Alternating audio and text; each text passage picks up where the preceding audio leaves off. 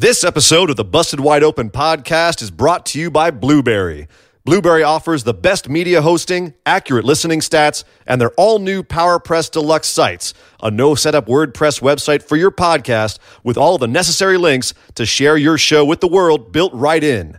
If you currently produce a podcast and are looking for a better media host or looking to start a new one from scratch, head over to orbitaljigsaw.com/BWO and sign up for the best media hosting and a PowerPress Deluxe site to get your first month absolutely free. That's orbitaljigsaw.com/BWO, or just use the promo code BWO at checkout for your first month free. And with that said, enjoy the show. Hiya, it's the Concrete Rose Sunny Kiss, AEW wrestler, and you are listening to Busted Wide Open Podcast. Remember to stay sunny-licious.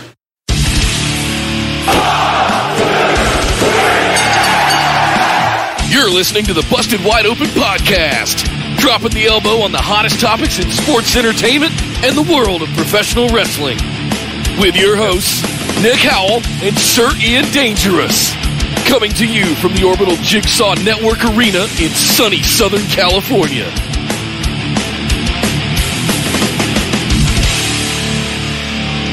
Welcome back to the Busted Wide Open Podcast, but if this is your first time joining the show, I'd like to welcome you to episode number 240.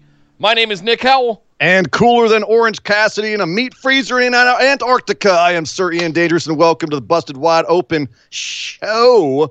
We are back, Nick, and we've got to talk about AEW on the show today. We've got to talk about NXT. We have to talk about SmackDown. Undertaker down, whatever. Undertaker down, Taker down. Taker down. That's good. That actually works. No, that sounds terrible, Nick. That sounds very offensive. Let's talk about something else. Let's talk about the show we have today and the fact that we've got to get through all of that, but we have to do our housekeeping first, and then we can discuss all of that wrestling. So let's do that right now. Yes, real quick today, guys, we got a lot of wrestling to go over, so let's blow right through this. Make sure you're in the Discord. You can find all these links I'm about to say in the description below here on YouTube. But if you're not and you're listening in your ear holes instead, you can find us over on Facebook. Just search for Busted Wide Open. You'll find the group over there. Like our page, just send us a join request to get in, where you'll hang out with the rest of the phenomenal ones, posting good news stories, memes, all kinds of good stuff.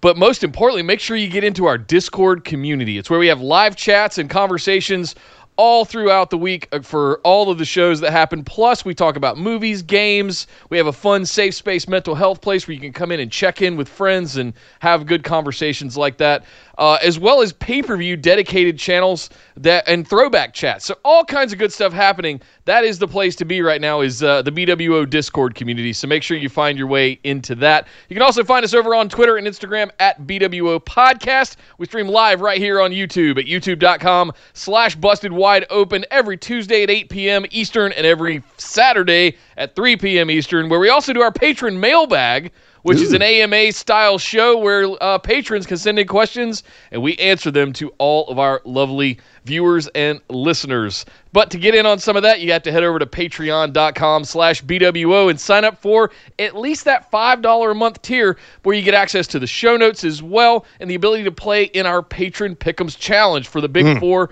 pay-per-views, in addition to getting to answer or send in questions every single week throughout that month. Bonus episodes at the $10 tier, Skype calls, special segments, all kinds of good stuff available over at patreon.com/BWO. I'd be remiss if I didn't also mention that BWO Daily is blowing the roof off of our YouTube channel. Thank you guys, everybody, for showing up for BWO Daily. We love that you guys are enjoying that. It is exactly what we kind of wanted it to be. It's a 10 to 15 minute show every single day where we bring you effectively the other news lightning round, the hot topics of every single day and what's going on. So we hope you guys are enjoying that. There have been some hot topics recently. Yeah, the last couple of weeks have been tough. Whoa. Oh, it's been a heavy couple of weeks. We're ready to talk about some graps. We got Fighter Fest coming up. We've got to get into that. But make sure you're subscribed to the YouTube channel. Make sure you get into the Discord. And hey, if you want some sweet swag, some cool merch, Sir Ian Dangerous has made up some really cool stuff. You can type !merch, or you'll get a link from the bot right here in the chat if you're watching on YouTube, or you can find it down in the description below or pinned to our social media profiles. Okay. You got this, buddy. Now we got to go over and get ready for Fyter Fest, which means we've got to kick over and talk about All Elite Wrestling. We're going home to Fyter Fest, or kind of, because Fyter Fest isn't a pay-per-view anymore. Now it's a 2-week show on Dynamite. And to counter-program, NXT is doing the Great American Bash for 2 weeks. All right, cool, okay. Fine. Strange days we live in once again. But this was a show all about setting up matches for Fyter Fest if they hadn't had matches set up already, which some of them they didn't, and then also to promote the matches that they did have. And I think that they did all of that to varying degrees of effectiveness. Some of them, they just seemed to throw matches together, and I'm not mad at the matches, but it just seemed thrown together. Yep. And then other times there were matches that had been made that they went home to kind of soft, I feel. And then there were other matches that they went home strong that I wasn't interested in until this moment. And I'm wondering why I wasn't interested until this moment. It was kind of all over the place, Nick. The show was all over the place. And I'm wondering why they spent some of this capital on the show instead of saving it for Fyter Fest. Yeah, that was another thing that came up. It was bizarre all around. I could talk about the end of the show and the main event first, but instead I want to talk about what opened the show, and that was the Lumberjack match between two monsters, Wardlow and Luchasaurus. And I'm not going to lie when I say, Nick, I've been waiting for this match for a while now. Pretty much since MJF turned and introduced Wardlow as his enforcer, we've known that. And here's another thing I want to say. For everybody out there going, oh, AEW, it's just a bunch of little dudes doing flippy shit. They have big dudes doing flippy shit as well. Hey, yeah. They've cornered the market on flippy shit of all sizes. And that's the thing about this match is that it was a lot of big guy stuff, but it was also kind of the new style of big guy stuff. Like we also see in NXT as well. Big guys doing things big guys shouldn't be able to do. Yeah. And the only true big man match I can think of recently, the last 6 months, was Keith Lee versus Johnny Gargano, where Keith didn't flip. He didn't do any crazy moves. He acted like a big man, lumbering around and tossing poor little Johnny Gargano all over the place. This was not that. This was two big boys colliding and then doing stuff big boys shouldn't be able to do. Head scissors takeovers, like the one from Wardlow at the one point, which was beautiful. You had at one point a shooting star press. Luchasaurus did a shooting star press onto a crowd of dudes outside the ring. He's 6'6". There was an attempt. He did a shooting star press. Yes. Yes. There was an attempt at a Spanish fly, a standing Spanish fly, or I guess it was a sort of a running Spanish fly, but it was still in the middle of the ring. It didn't come off so well. There was an attempt, but yeah, Nick. So this was a match that also, by the way, for a lumberjack match, those lumberjacks were completely ineffective. Right. They spent a lot of time outside of the ring. They did kind of whatever they wanted. And I'm not going to lie, I could complain about it and be like, it wasn't a real lumberjack match. It wasn't really a big man match. It was entertaining as hell. I completely forgot that it was a lumberjack match 5 minutes outside the ring. I was like, I don't care. I don't care. Wardlow hucking Marco's stunt 18 feet in the air, whatever it was, onto the crowd. He pressed him. He threw him straight up. He didn't just let him fall off into the crowd. Nope. It was whoop. Yeah. Yeet. So where does this rank among the acrobatic big man matches recently, like Keith Lee, Dijak, or with throw in, you could throw Damian Priest into that number, sure. Any of those Lance guys Archer. Kind of mix and match. Yeah, Lance Archer, mix and match those guys. Where does this fall into those rankings? Is this in the top half, or was this was it on not that great? Right in the middle. I wouldn't say not that great. I wouldn't say top half. It's somewhere floating around the middle. It was very entertaining. It was very pleasing to my eye holes and my sensibilities of big boys doing big boy stuff, plus a little bonus icing of some flippy shit in there. Yeah, I dug this, and I didn't get bent out of shape or wrapped around the axle of, it's a lumberjack match. They shouldn't be able to be outside the ring for so long. I get it. I understand why you're upset, but maybe question your priorities a little bit. It was fine. It was fun. We finally got some big dudes, Hoss match, beating the hell out of each other. And it's only a matter of, we got Brian Cage in there now. We've got big boys showing up, and I'm looking forward to more Hoss matches happening in AEW. I actually watched a match from PWG a while back. I watched it yesterday, but it was from a while back. Brian Cage drill clawing Keith Lee. If you want to know what that man is capable of. So it's Keith Lee, Walter. PWG Brian Championship. Cage, Brian Cage, a strong boy. But okay, let's talk about this right here, because the end of the match was Wardlow, MJF distracting the ref. Jungle Boy spears him through the ropes. Ref's back is turned. Wardlow hits a low blow on Luchasaurus and gives him an F10 for the pin. And then there's a scuffle after the match. And Tony Khan takes advantage of it and sets up Jurassic Express versus MJF and Wardlow at Fyter Fest.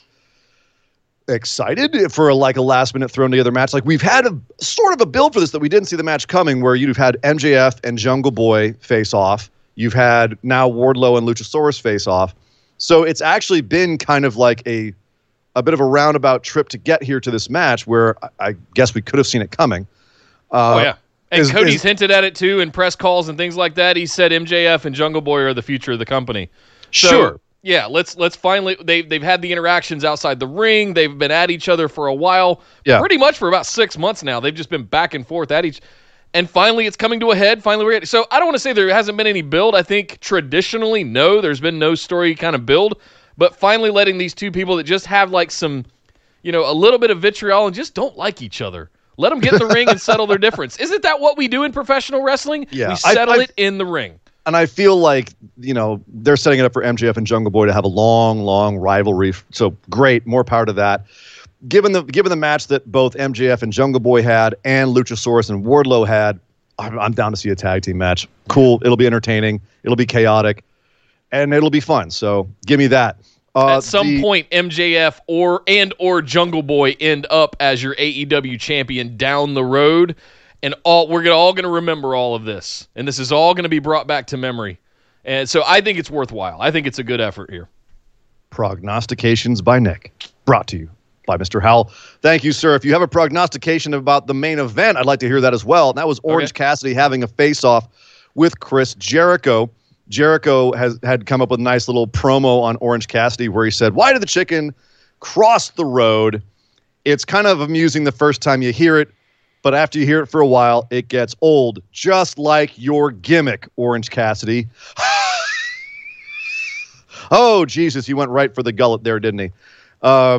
So Orange Cassidy didn't take kindly to this, and he gave him a couple of stiff kicks to the shins, as Orange Cassidy does, to mock him. Jericho was not a fan of that, so he took off his Ray-Bans and snapped them in two, which you don't touch a man's Ray-Bans. No. You just don't. Nope. So Cassidy, of course, jumps Jericho. We have a brawl. They brawl up in the stands. Jericho hits Cassidy with a boom stand, with one of the little, what would you call it? Like the camera booms. Hits him with that. Orange Cassidy busted open down the ear. He's what? Runs Sorry? down the stairs. Busted wide open. There you go. If you will. Yeah.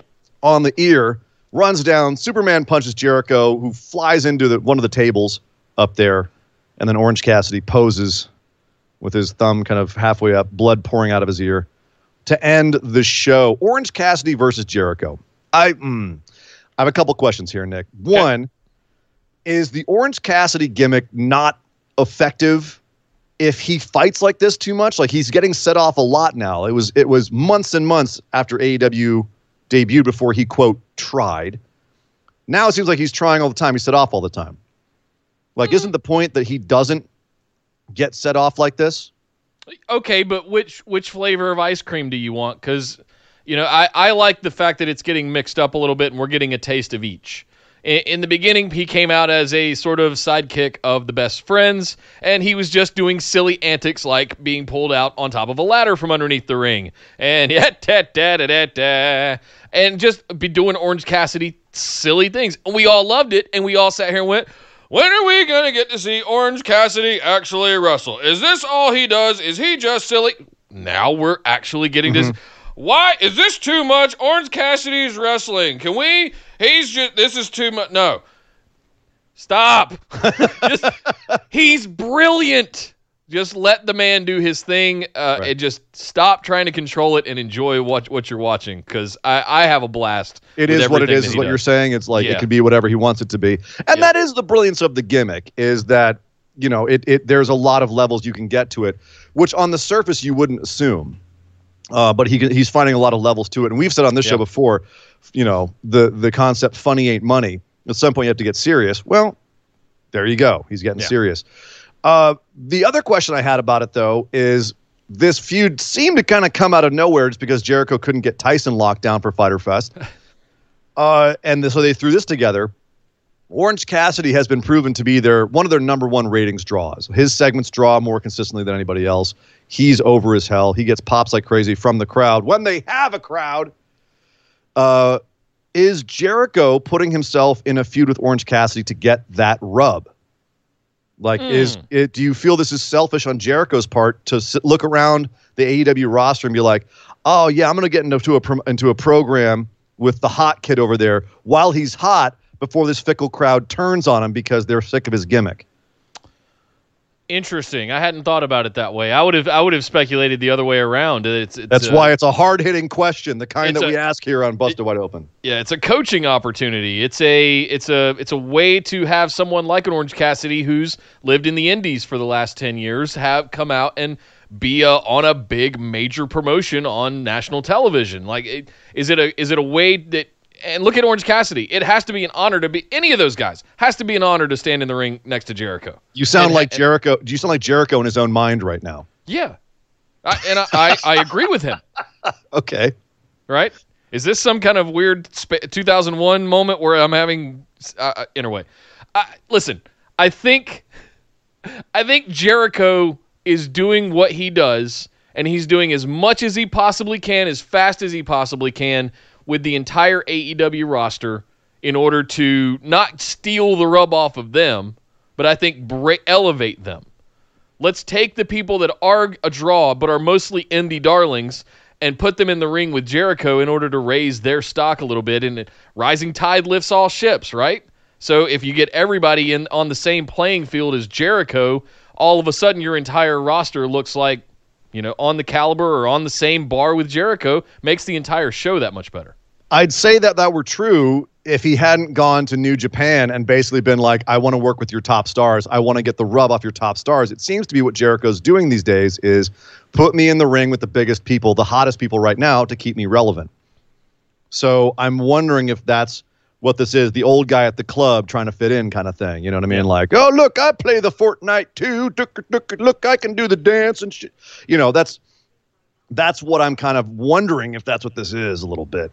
Not to impugn the GOAT, but at the same time, it is kind of interesting. This came out of kind of nowhere. Yeah. And I'm not saying it's not entertaining. It's entertaining, but it does seem it just the randomness and the suddenness of this, and the fact that Cassidy is so red hot right now. I would actually keep him from being overexposed until the crowds get back. But here we are. They're having a match at Fyter Fest.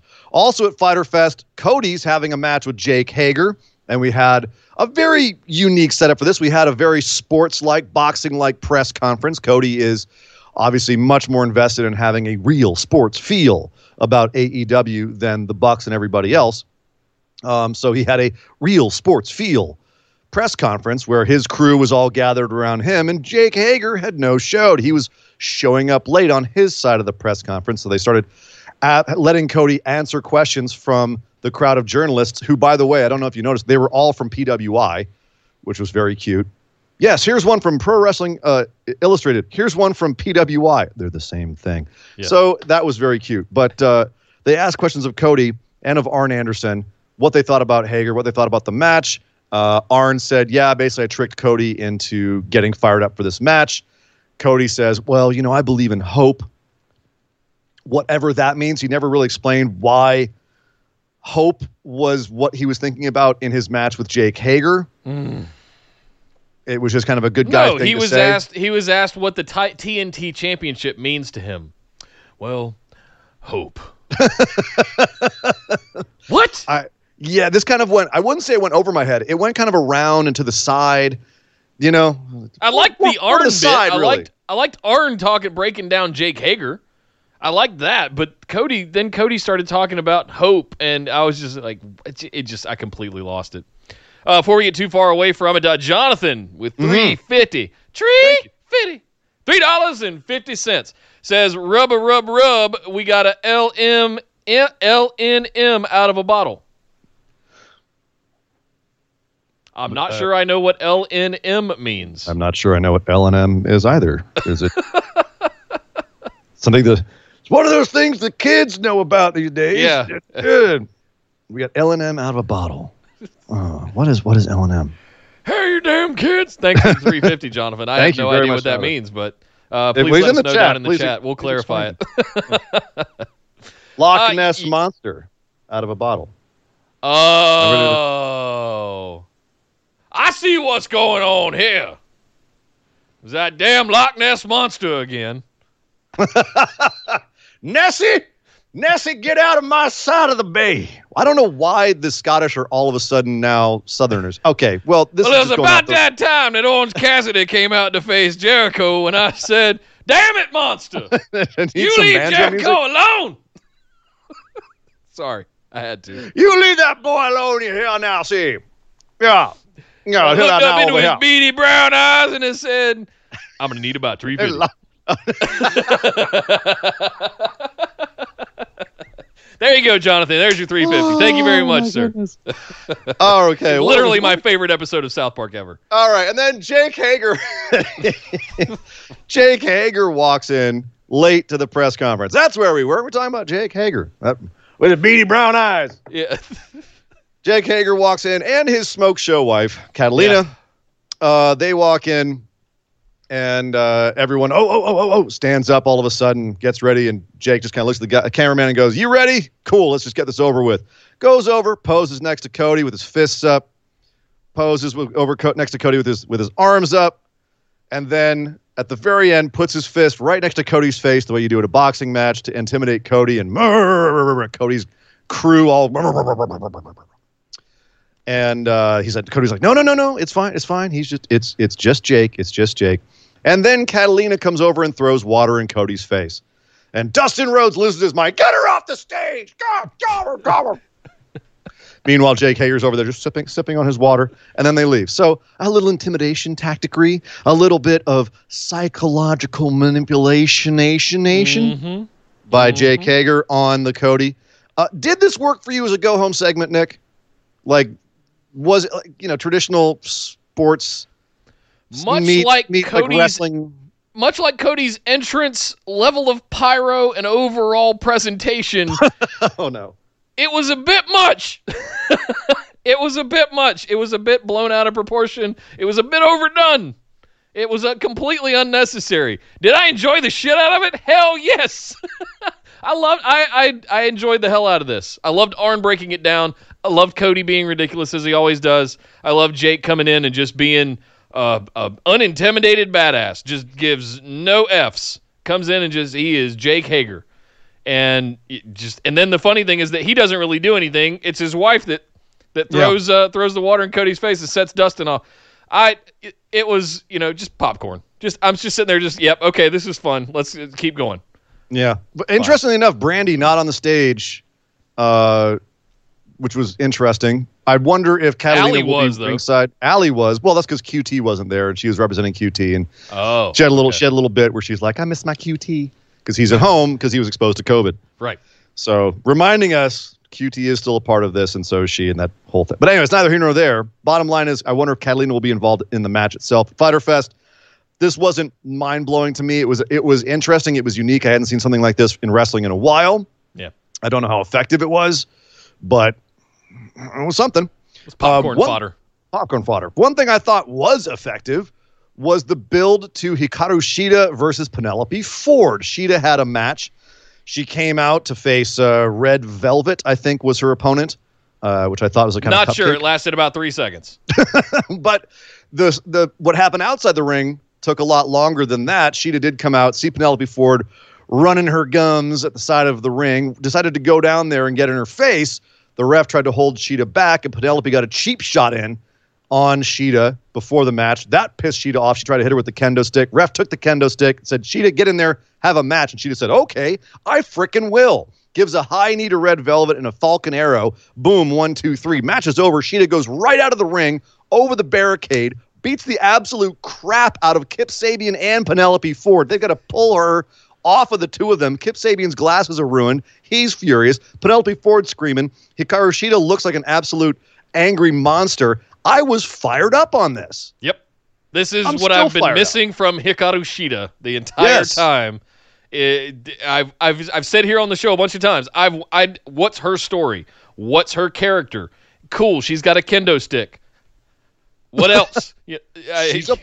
She's a badass. Crap. Yep. Who will come at you if you disrespect her. You know what? That ain't exactly a gimmick, but it's a personality trait that I can get behind in my wrestling characters. And we've gotten behind it plenty of times in history with some of our favorites throughout the years. That's just I'm stone cold. Pretty much the exact same persona. Yeah, right? I don't need to say much, but if you disrespect me, I'll kick your ass. That goes a long way. Now I want to see Hikaru Shida and Penelope Ford get their hands at each other. Kip Sabian was actually the glue that held us together because he was hilarious in his antics. And the fact that she kicked his ass too was, I thought, a nice little added twist. So yeah, this was all very simple, but very effective. And it went from 0 to 100 kilometers an hour as far as their feud. So well done. Well done. And it's funny because on paper, they've done things like this before and it hasn't really worked. Everyone nailed their parts here. Penelope Ford came across like a sleazy heel. Hikaru Shida came across like a badass babyface who would not be disrespected. And Kip Sabian came across like the scumbag boyfriend who was just there to try and egg on his girlfriend. So, chef's kiss all around. Yes, agreed. I just have one more question about this segment, Nick. And that is, if you looked at the rest of the crowd in the background when they started scuffling in the crowd, I have to say, what was Cesar Bononi doing in the Dynamite Zone? I didn't notice that. NXT's recent release, Cesar Bononi, excuse me, say that 5 times fast. Bononi was in the crowd, standing around in a shirt, hanging out with Ricky Starks. I found that interesting. He said on his Twitter he was just visiting. Oh, really? Just visiting work. Okay.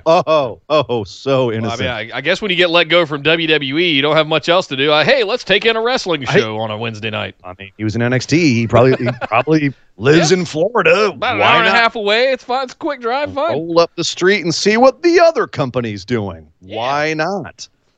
He's a big, strong dude who's got it. I think if he came to AEW, they'd find a place for him. I'm just throwing that out there.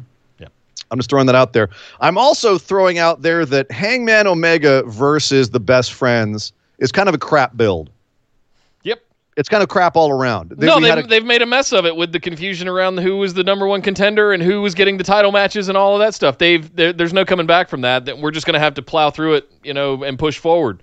Well, they've built nothing around Page and Omega and Best Friends, and they've spent all the time with Sabian and Havoc and FTR and Butcher and Blade. There's no everyone else who had a title this. Shot between the time when Best Friends got a number one contendership and now where they actually have it at Fyter Fest. Yeah. Which is essentially a jumped up version of Dynamite.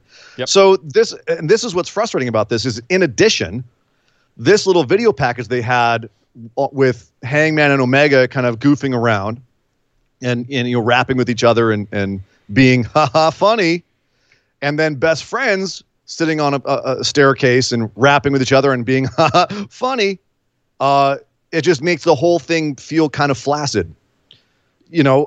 Why should I care about these two teams facing each other? Because, Omega and Hangman kind of goofily say, oh, no, they're really good. Best Friends are really good. I mean, we're not best friends. We're just the best. But they're best friends, and they're kind of dorky, but they're also really good, too. And then Best Friends over there being like, man, yeah, Page and Omega, they're pretty tough. But, we like to hug. What? Two things. Chucky T's a former PWG champion. He can go. Yeah, Trent is a former champion in Japan too. Right. Like both. Yeah, they never held tag belts together because they haven't really been a team that long. Well, but they haven't really been at the top like this. Before. They didn't really get that popular. Remember at the beginning of Dynamite in October, they were coming out and they were having the matches with SCU and stuff like that. And they never really. When they started getting popular, it was because Orange Cassidy was coming out with them. Right. Now Orange Cassidy's not hanging out with them anymore. He's off doing things with Jericho. I'm not saying. I'm just saying is what makes Best Friends work the pop that they get with Orange Cassidy doing his antics at ringside. Or just coming in and like being in their matches. Yeah, like without their mascot, if you will, their little buddy. Yeah, I don't know. I mean, it does feel like a nothing match for Omega and Page. Like they're trying to make something of this, and then the fact that they didn't seem to take this seriously makes us not take the match seriously. The fact they've had multiple title shots between when Best Friends became the contenders and now makes us not take it seriously. There's a whole lot here. Is that going to make it that much more shocking when they take the belts off of Page and Omega next week? No, it's going to make it underwhelming. It's like, oh, why'd they do that there? You know what I mean? It's if Best Friends do win the belts, we're going to be like, okay, who's coming along to take it off of them? FTR? Yeah. That's good. They're going to feel like transitional champs. And if they lose, it's going to send them right back down the rankings. Okay, cool. You had your shot. Thanks, guys. Bye. I think with everything that's building on the other side of the tag division right now, I'm kind of okay with them being transitional champs because I would hate the other outcome where they become irrelevant. That's what I'm worried about. I'm worried about them becoming irrelevant. And I'm wondering, how do you think they could have built this differently so that we cared? Should they have them have some sort of interactions in the last few weeks? Should one of the teams have turned heelish? Should we have had a little physicality where, a similar thing was Breezango recently where they had a title shot in NXT. And their whole thing was very similar to this, where they had a little backstage thing and they're sitting in chairs being kind of like dorkily funny, but trying to convince us, not through showing us, but through telling us that, oh yeah, we're all goofy, but once we get into the ring, we're very serious and we're actually like a serious team. Yeah. It didn't work for them, and it's not working here. You asked the question, how would I have done it differently? I would have waited 3 more weeks until Fyter Fest, had Page and Omega drop the belts to Best Friends, and then introduced FTR to come in and beat them down instead of doing something obscure and pretty innocuous with Butcher and Blade. I feel like that the FTR thing and with Young Bucks and Butcher and Blade is so distracting from the actual top of the division that it's got all of the attention as opposed to the other thing. And I think that has drawn the ire and the spotlight away from the tag championships. I should know better than to ask you to book something. Hey, I should. Just have them. Just have Best Friends beat Hangman and Page. Hangman, Page, and Omega. Why not? What? Hangman and Page. I've got you doing it now. Hangman and Page. Yeah, you got me doing it now. You got into my head. You Rick-rolled me on it. The Nick booking has infiltrated your mind. Oh, my God. Never going to give you up. Never going to. I'm so sorry, everybody. All right, another feud that's not going so well going into Fyter Fest. Jon Moxley versus Cage. Good grief. This has been a bit of a train wreck. They haven't been able to get off of the ground floor, I don't feel, in terms of making us care about this match. Let me take a step back. I've talked to some people who are so psyched for this match, so maybe that's just my perception. I've some people who look at this and they see a absolute monster-looking dude like Cage, and you've got Jon Moxley with his demons. He's got demons running all through him. And he's an angry man. He's an angry, miserable bastard. So we have televangelist Jon Moxley now? Is this a new gimmick that I'm unaware of? No, I was referencing Beetlejuice. Never mind. All right, okay. So the thing is, this week we were supposed to have Jon Moxley have a match against somebody, and Taz was going to be on commentary. That was the initial plan. That was the original idea. Well, Jon Moxley couldn't be here because Renee Young got COVID working for WWE, which is turning into its own little hot spot over there. And so Jon Moxley decided that even though he had tested negative, he wanted to go home and take care of his wife because he's a good dude. But unfortunately, that is going to throw the actual title match into jeopardy, him doing that. I have no idea how they're going to make that safe. But this week we got Cage coming out and murdering another poor bastard named John Cruz. And when I say murder, I mean like just hucking this boy all over the place. He power bombed him from outside the ring into the ring. He did curls with this poor guy. And meanwhile, Taz not only did a Taz segment where he broke down why all of Cage's moves are devastating, which I love. I love when he does that because it's just such bullshit. Taz so looking right into the camera and promoing after just yes. Oh. And they had Taz on commentary during the match, which was very short, and then coming out afterwards and getting right up in the camera and saying, "That's right, John, you ran home like a little bitch, but we're here waiting for you whenever you want to come back, and you can't stop the path of Cage." I got to say, if Cage loses this match, if Cage doesn't win this match, or if they don't have some sort of serious kerfufflery at the end, his whole entrance is going to be squashed. His entrance is, who can stop the path of Cage? And if his first major opponent stops the path of Cage, that's going to invalidate your whole purpose to have that entrance. Yeah, there's no more path. There's no more path. Well, who can stop the path of Cage? Jon Moxley. We have our answer. I still go back to when we had the ladder match at Double or Nothing and Cage debuted. I still would argue that he was the wrong one to win that. We were questioning whether or not he was going to debut, and I think it was kind of a foregone conclusion that if he did, he would likely win. I think I picked Ricky Starks, if I'm remembering our picks right for that. But anyway, I feel like there should have been somebody for Moxley's next opponent that's been there for some time and not just inserting someone because reasons. We went through the whole thing with Brody Lee, and it just fell flat. It just completely fell flat. And immediately after that, we're gonna do a Brian Cage just instantly gets a title shot. And there's no build, there's no story. The thing that made the Jericho run so good, one, it was Jericho. We had the creation of the Inner Circle. We had Cody. We had promos. We had face-offs. We had all of that stuff going on. None of that has happened since Moxley has gotten the championship. We've got none of that kind of stuff. Yeah, a couple of very Moxley-ish promos, but that's about it. And nothing yeah, really we can blame COVID. We can certainly blame that has severely limited their ability to do things. And Cody and Jericho both had the advantage of the crowds, all of that. I get it. So I want to give them credit for doing the best they can for right now, but this isn't working. Well, I wouldn't say that the Brody Lee thing was a complete debacle. He did look like a monster, but him losing definitely cut his legs off a little bit. And once again, they've got to try to build Dark Order back up. And it's going to the same thing with Cage. If you bring him in looking like this monster and Moxley beats him, it's going to cut his legs off. Yeah, it's going to be frustrating. They've done this a few times where they bring in monsters and they have them lose, and it just makes them look bad. Yeah, they did this to Jeff Cobb too. Even though we kind of rationalized that and how that worked out, it's still like, what are they going to do if Cage loses here? How are they going to build him back up? How are you going to tell me? I mean, look at Lance Archer's out, kind of been lost ever since he lost to Cody. So, which is what I was worried about. Yep, I'm very much worried now about Cage as well. Real quick super chat, James Taylor, thank you very much with the $1.99. He says AEW Tag Division still better than the Motorcycle Ninjas. Yeah, debatable. I think there's room for both. Apples and oranges. And oranges. The Motorcycle Ninjas are Saturday morning cartoon, goofy little thing that I very much enjoy and think is hilarious, even though it is kind of eye-rolling from a certain perspective. I'm loving Tozawa with that, and it's kind of goofy fun. The AEW Tag Division is a tag division. It's actually like a serious division at this point. But before I get to talk about that tag division, we got to talk about the Dark Order some more, because I was mentioning Brody Lee and how they had to rebuild the Dark Order. They're doing it.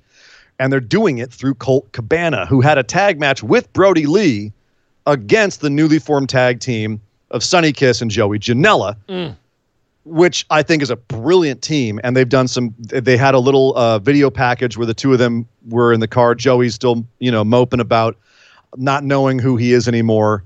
And they go to a gas station, and Joey goes inside to get Lunchables and new sunglasses. And he comes back out to find Sonny Kiss is in a brawl with a bunch of guys. So he jumps in, hits people in the face with his Lunchables bags, and they do a couple of combo moves and drive off all happy together. Brilliant, awesome. And then we come to this match where essentially the story of the match is Brody and his boys. You had John Silver and Alex Taylor. I forget the other guy's name. Alex Reynolds. Were outside the ring and basically operating as shields, and they're coming in to take the heat off of Colt and Brody. And it was fascinating to watch Colt, have these guys pull him out of the ring when he's about to get pinned, take the Sonny Kiss did a giant springboard to the outside. They took the hit on that, pushed Colt out of the way. And at the end, Brody takes out Joey Janela with a massive lariat and then lets Colt pin him. And then afterwards, Colt's sitting there going, whoa, this is actually kind of cool being a member of the Dark Order. You mean that I've got guys watching my back and I get to win?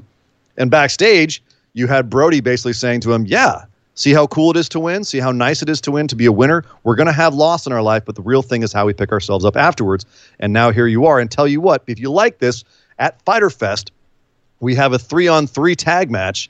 You, me, and Stu Grayson versus SCU. And I'll tell you what about SCU. And Colt's sitting there going, SCU? You mean the guys I debuted with to help fight you and your boys? And Brody's like, yeah, but don't worry about it. So here we have And Colt. if you step into this room right here, Mr. Cabana, we'll take your Thetan count and, evaluate you. It does feel a little Scientology-ish, doesn't it? Yeah. And they're getting away from just the blatant Vince references as well. That'll be $3,000. Right. So here's the thing. I'm loving this storyline where the Dark Order does seem like an organization that has something to appeal to someone who's down on their luck. We haven't really seen this before from them. We haven't seen Brody Lee look like a mastermind. Here he looked like a mastermind. We haven't ever seen them slowly grind down someone's morals and their perspective. Yeah. And here we're seeing that. It's the most effective, I think, Dark Order's ever been with its, as you said, kind of Scientology, cultish thing that they've done because they're actually allowing them to succeed. And on somebody who's we've established is like the ultimate babyface, good guy, Colt Cabana. Yeah. We're watching him get broken down. This is good stuff. This is really good stuff. Yeah. Line Drive, Kyle with his $10 super chat. Thank you, sir. He said, is AEW relying too much on new talent coming in and not enough on the talent they've had? It seems like the ratings effect happened because of an over-reliance on the elite and this week not having them. I'm not really sure what happened to the ratings this week. In case you didn't know, Nick, NXT beat AEW for the first time in a while, although AEW did still beat NXT in the key demographic, the 18 to 49. But yeah, it was weird that they didn't really have any ratings this week, considering this was their going home show. So not good. No bueno. Thank you, Kyle.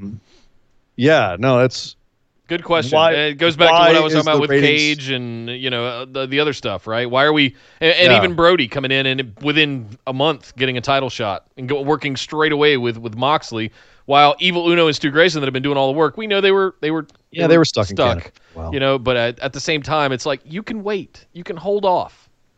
I don't feel like we have to do everything immediately right now. FTR coming in kind of upends the tag division because you took all of the shine off of Page and Omega and the Best Friends, who are the number one contenders. We've got a long way to go to be WCW, where the big pre-existing stars are pushing down the kind of the younger talent. I feel like if you look across the board, you do have a lot of guys who've been there since the beginning, people who they've raised up: Shida, Wardlow, Luchasaurus, Orange Cassidy, Hangman Omega, Best Friends. They've been working on since they've started. So I do think that they have a lot of homegrown talent that they're still working with. MJF, you've got Jurassic Express and MJF and Wardlow. Like they have a lot of talent that they are still working with. The injection of Brody Lee and FTR, Matt Hardy, I don't think it's a pervasive thing yet where the whole company is just these big stars. I don't think that they're by a long shot. It's something they run the risk of, the hot new thing. But I don't think they're there yet. No. But this was a good way to use their pre-existing stars and to also take someone like Brody Lee. I actually listened to an interview this week. It was on Luther's podcast with Chris Jericho, and they were talking about the evolution of who the Exalted One was going to be. And initially, it was going to be Marty Scurll. Jericho laid it all out. It was going to be Marty Scurll, and then it was going to be Matt Hardy, and then it was going to be Luther at one point. But they got Brody Lee, and they said, "Oh no, he's perfect for it," and they went with him. So that position was going to a few different guys, but it was always going to be a major guy, except Luther. Although Luther would have been interesting as that, he would not have pulled it off anywhere near as well as Brody Lee. Well, it feels good that we were reading the room correctly with Matt Hardy. It's well, it's a logical decision, but Matt wanted to be something else. I was questioning my abilities quite a bit when they ended up being Brody, and I had been on the Matt Hardy train for 3 months, and just like, really? Not Matt Hardy? Okay. Well, let's talk about another big guy that they just brought in. It was kind of new, Lance Archer. He got in the face of Sonny Kiss afterwards, started beating her up, and then started beating up Joey Janela, KO'd both of them. Actually had to have Jake the Snake pull him off of them, and now we know we've got Lance Archer versus Joey Janela thrown together at Fyter Fest. That could be good. It could be really something. I don't know. Joey needs a win. Lance needs a win. I think that's a sketchy one. Yeah, that's a sketchy one. I think that they might actually have Joey go over with Sonny's help, and that ain't good for the big man. No. So, yeah, the jury's still out on that, but. We did bring up FTR a second ago and the fact they just came in. Well, they were supposed to have a match this week with they're supposed to have a match with someone who's no longer it was it originally supposed to be the Super Bad Death Squad? Why am I so? Oh, I had it in my notes here. I'll find it. But they ended up having a match with SCU. And it's actually turned out to be a pretty good call because these guys tore it up. This is a damn good tag match. Natural Nightmares. Thank you, of course. QT Marshall. Thank you. Yeah. Jeez. Thank you, Jacob. Yeah, of course. It's early in the morning. Coffee. Kick in. Come on.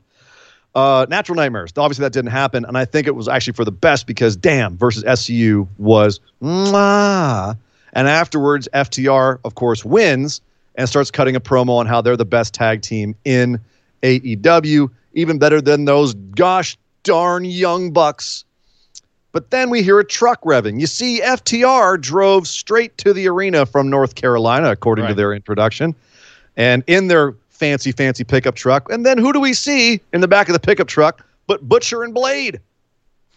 And Butcher's there revving the engine. Blade's in the back with the mic saying, we got your truck. Oh, by the way, turn around. FTR turns around, and who should be behind them but the Lucha Brothers? Lucha Brothers have returned to fill the spot left open by Super Bad Death Squad, who, of course, can't really do anything right now because Jimmy Havoc's in rehab and getting some sensitivity training and who knows what all else. But that's a damn good substitution. They finally got Penta across the border. And there he was. So now it was set up where we have an 8-man tag match, Lucha Bros and Butcher and Blade against FTR and the Young Bucks. FTR and the Young Bucks have to tag together. I see you convulsing over there, Nick. Are you okay? Are you okay, buddy? Put it in my eye holes. Young Bucks, FTR, Lucha Brothers, and yes, Butcher and Blade. Yes, across the board, yes. Sold.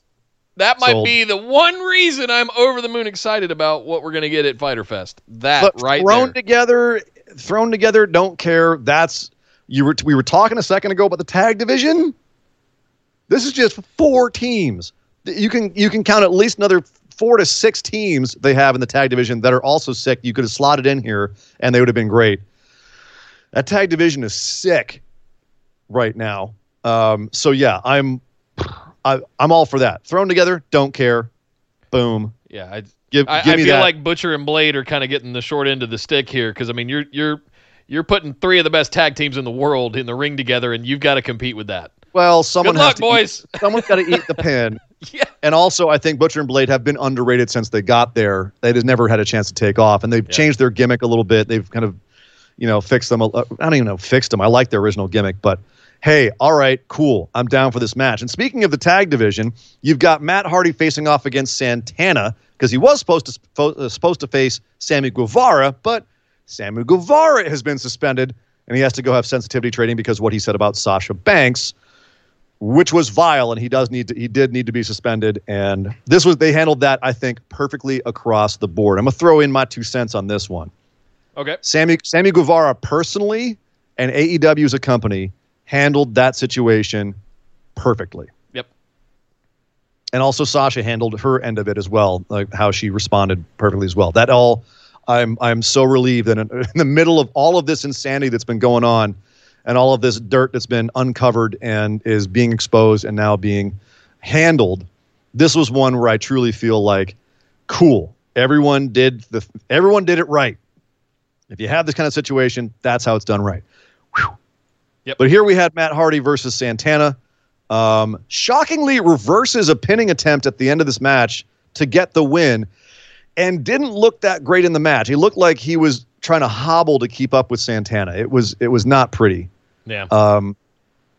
But it, and then what it were was they even, trying to accomplish here, or was this just filler? And then I was for also time? like, well, yeah, and one wonders what they originally had planned with the Sammy angle, because it's been this weird thing where Matt wants to mentor Sammy. He wants to get him out from under Jericho's influence. So I'm not sure what the original story was here, and I'm not sure what it does for Santana to be beaten by Matt Hardy. I mean, you did have Ortiz jumping afterwards, beat down Matt. They both beat him down until Private Party comes out, and then it's announced that we have Private Party versus Santana and Ortiz at Fyter Fest. Okay.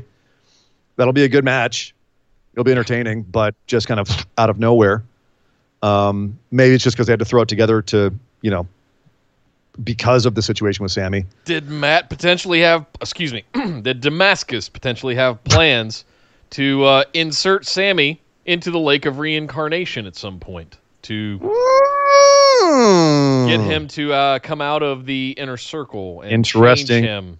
Interesting. Mm-hmm. Interesting. I'm not sure, but all I know is that that's a thrown together match that will probably end up being good, but just has nothing really behind it. But there's 2 more teams in their tag division that are sick.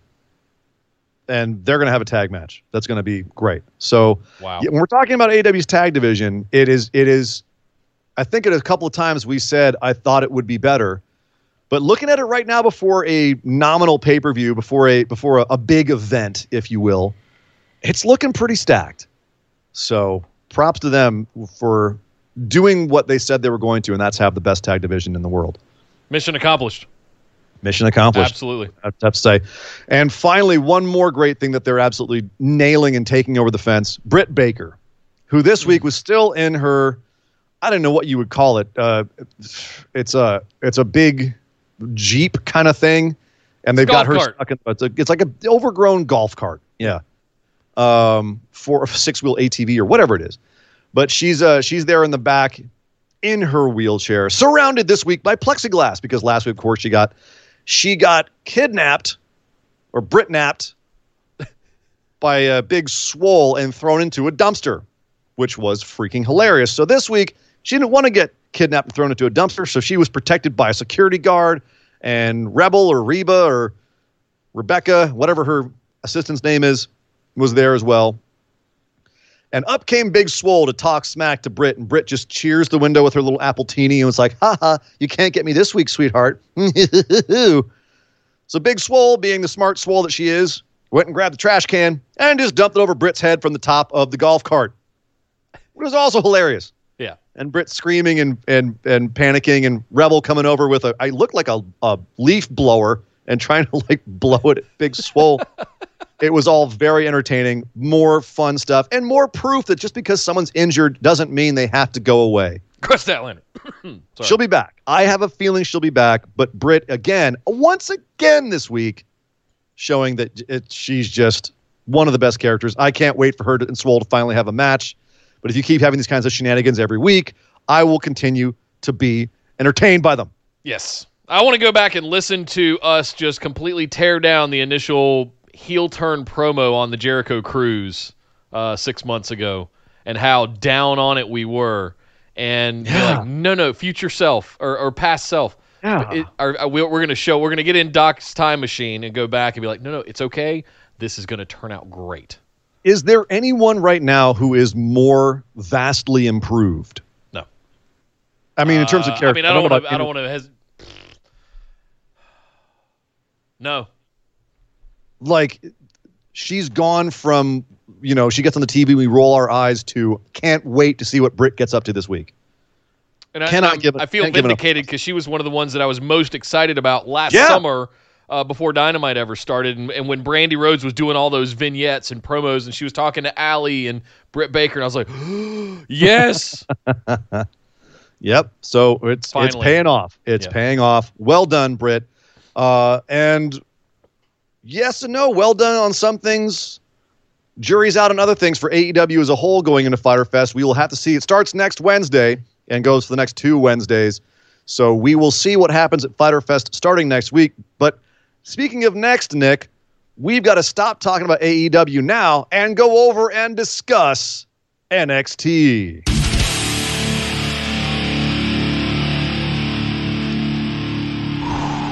Starting at the end and working our way backwards. You got to. We got to. You can't not talk about this at the top of the show. Keith Lee defending his North American Championship against Adam Cole. I'm sorry, not Adam Cole. Johnny Gargano and Finn Balor in a triple threat match. Holy smokes. Yes. I want to tell a little quick story here if I can, Sir Ian Dangerous. I'll settle in. The promo that we play all the time from our boy Keith Lee. This one. Yes. This is the Limitless Keith Lee. That one, right? The one that we play all the time to open up the show. It's so good. Mm-hmm. And I remember getting that one with my iPhone ringside. Okay. Yep. Right. And I remember I'm just shy. I'm right at 6 feet tall, and I'm about 220 pounds. I'm not small. No. Mr. Lee, may I please have a promo, sir? This man, and I'm saying all of this because there's reasons here. This is a giant man. Yeah. He is a girthy. You could put two of me side by side, and that's Keith Lee.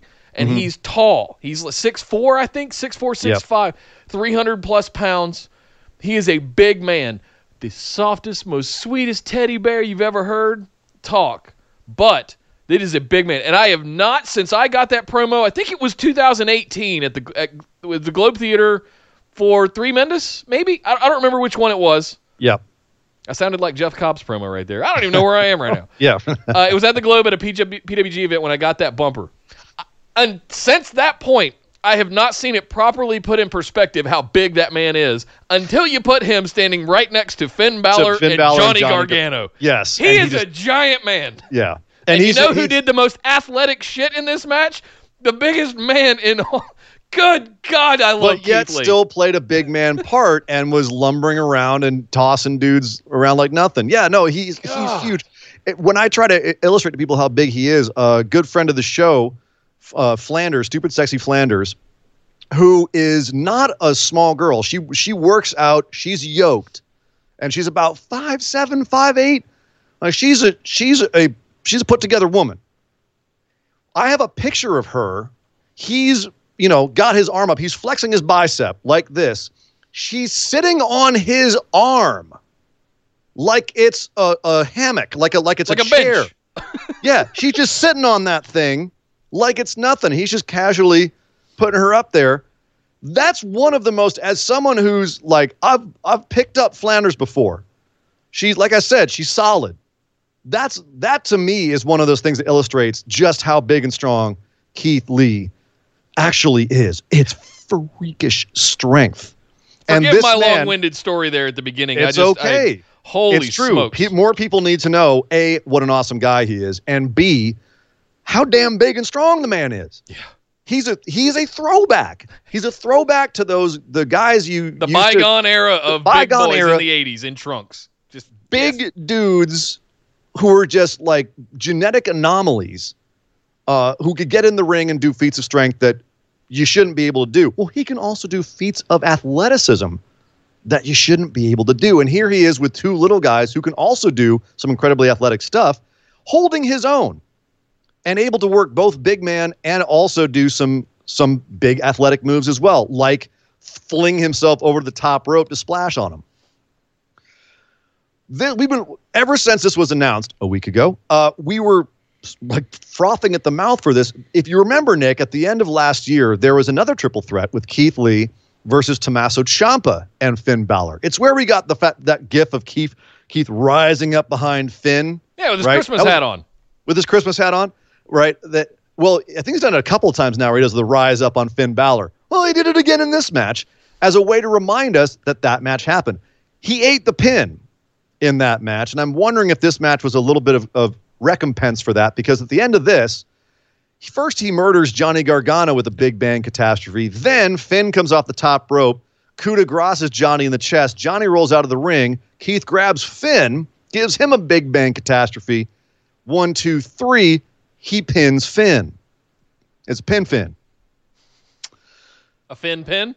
A Finn pin. Yeah. A Finn pin for the pin. And I don't even know where I'm going with that. All right, so Keith Lee wins the match over these two guys, which is a big deal.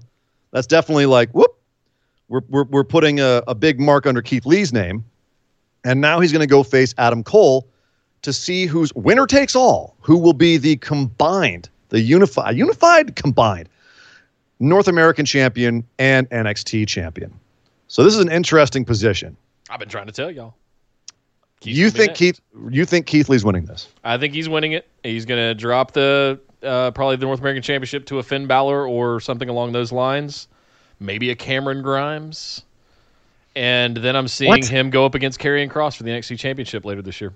See, here's one thing that and then go to the Royal Rumble in January.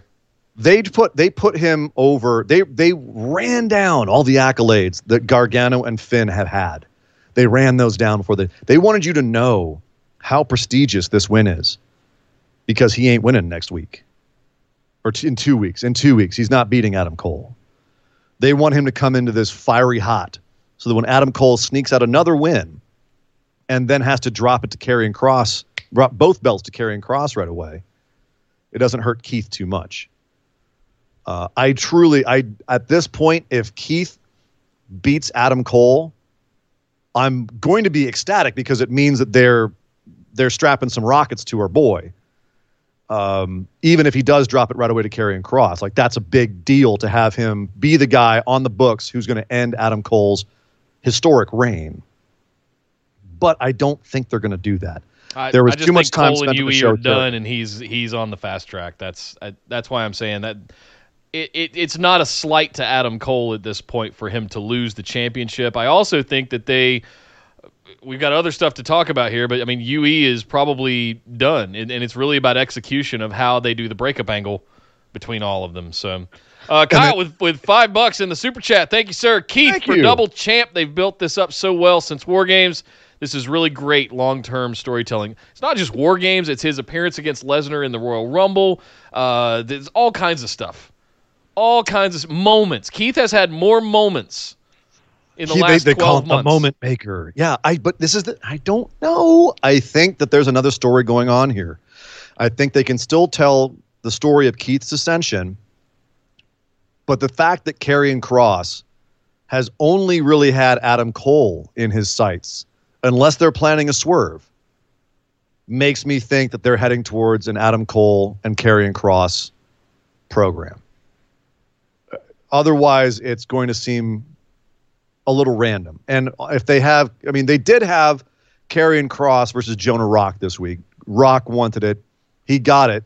And frankly, it was a really exciting match because Karrion Kross acted like a big guy and was fighting a big guy, and these dudes beat the crap out of each other. And the fact that Jonah just kept coming for more and Karrion Kross kept powering out of every big move that Rock threw at him made it a really exciting match where Rock looked fantastic. He looked like a really strong dude. Karrion just looked like an unstoppable monster. So they're setting up that Karrion Kross can take out big boys. Maybe that's something and they're going to turn that towards Keith. I don't know. I have a feeling they gave Keith the big rub on this triple threat because he's got to lose to Adam Cole. Here's why you're wrong. Okay. Do you remember a couple of weeks ago, the backstage segment where Scarlett was back there with her hourglass? And yes. Keith Lee came in and smashed it? Yes. There's more story there. And ultimately, the outcome of Adam Cole dropping both belts to Karrion Kross is it's boring. There's even less to tell there than having Keith go over Adam so Adam can go do good things and do the breakup angle with UE, and then Keith can feud with someone for the North American Championship, ultimately dropping that, and then go have the battle with Karrion Kross for the NXT Championship. What you're talking about is going to transpire in like the next 2 months. Yes. Versus, I think we've got 6 months of booking out here. So I don't know. I feel like there is story to tell there. Karrion wants his back. He does remember, because remember at the very end he came in and stepped on the broken glass. There's little things there that we can call to and we can promo against, and we can build a Keith Lee Karrion Kross thing. Really So quickly. wouldn't it be advantageous to Karrion Kross to get his revenge on Keith Lee in that title match, and then cost him that match so that Karrion gets to face Adam Cole for both belts? Sure, if you spin it that way, I'm that spinning could it work. that way. Okay. Yes. Yeah. I've Okay. spun it that way. Yeah. All right. Mark it down. So you think Put Karrion it- Kross is going to interfere, costing Keith Lee the match against Adam Cole? Put a marker on it. Ian Booking. Boom. There it is. Finn Balor. Did he come back at the worst damn time in NXT, or is it just me? It's stacked right now. There's so many guys in the main event picture. Finn should be the biggest deal on the roster, but he's down there with Johnny Gargano eating a pin from Keith Lee. And again, no disrespect to our boy Keith Lee. I'm really happy he's getting these big opportunities, and he should. But I'm thinking about Finn Balor coming down from the main roster, trying to be a big fish in a little pond, and all of a sudden he's found out there's a lot of big fish in this pond. Top of the card is very heavy. It's heavy. He came in at the wrong damn time, especially when you guys got guys like Road Dogg backstage saying, well, if he was the size of Karrion Kross, he'd already be world champ. Sorry, Finn. Dog's got the same problem Vince does. He likes the big boys. Yep. Or he's the company man who knows that the company likes the big boys. Either way, doesn't matter. But you mentioned Cameron Grimes earlier, Nick. Let's talk about him facing off against another big boy in Damian Priest. He did attack Priest before this match, left him lying in the parking lot. That parking lot is a dangerous place, I'm telling you. I was going to say, I know there's a lot of you that live in Florida, and I want to warn you that if you ever do, when we get back to having crowds at some point in the future, if you ever do decide to partake in an NXT event at Full Sail, be careful. That parking lot is dangerous. You could wind up facing off against motorcycle ninjas or be run over by a drunk driver. Or have some random crazy guy throwing poop at you. That you could be abducted by looters. They arrested him again. Did you hear about this? He came back and got arrested again after he reported it. Just seriously, can we get a restraining order on this guy? It won't Good matter. Lord. He'll keep coming back. You gotta completely lock him up. just trank him. Just make like Joe Biden and shoot him in the kneecaps. Right. They didn't last time. They shot him in the chest. He's already been shot. What do you do to him? If you guys don't know what we're talking about, there's an NXT stalker or an WWE stalker who keeps coming back to the parking lot as well. So the parking lot's a dangerous place, is what we're saying. And they still don't have security out there. So, of course, Damian Priest gets injured now, and he has to have a match with Cameron Grimes. Cameron Grimes said, he's going to forfeit. Nope, Damian Priest heroically comes out with his busted up ribs, but still can't. He's selling it like he's been shot this entire match. And finally, at the end, he gets overwhelmed by Cameron Grimes, who cave stomps him twice, once outside, once inside the ring, for the loss. That one outside was pretty. That was pretty impressive. They were both pretty. Yeah. That's a devastating looking move. Pretty. It's pretty. It's pretty. Speaking of pretty, Kyle again with $5 in the super chat says, Thank you. I think if Keith does win the North American title, it should get an open challenge until he drops it. Let's get there first before we start booking beyond. I mean, Keith already. You mean the unified title? He already has North American title. I don't think it's going to be unified. It's just but he has be both Keith belts. 2 belts. There's a lot of 2 belts going around. Yeah. It's very hip to have 2 belts these days. Everyone's having 2 belts. What's with everyone having 2 belts? Started with Seth a couple years ago, and then Becky did it. Then Naito did it. Now they're going to do it in NXT. Well, not How many a 2 well, belts I we guess, need? yeah. Bailey did it. Bailey's done it now. Good grief. Everyone loves these 2 belts. Okay, so let's talk about Priest and Cameron Grimes again, because Priest, they're obviously turning him face, which I think is a good thing for him. But is having him sell his ass off in his first 2 really face matches, is that the best way to get him over? To make him look like he's fighting upwards, to kind of baby face him in that way? Or would having him look like a dominant badass be better? I think he's done. Oh, okay. Third option. Hot take. Grimes is going to move on to the North American title picture. I think Priest might be done. They've tried. So heel. I don't like him as a face. Okay, wow. You know, I didn't like this whole, fighting upwards against a guy half my size. Yeah, that makes total sense. It feels like they're reaching. It feels like they're grasping at straws, and we love our Punishment Martinez. I don't want this to come across the wrong way. That dude is awesome, but he might be one of the most mishandled talents in NXT since they've had him.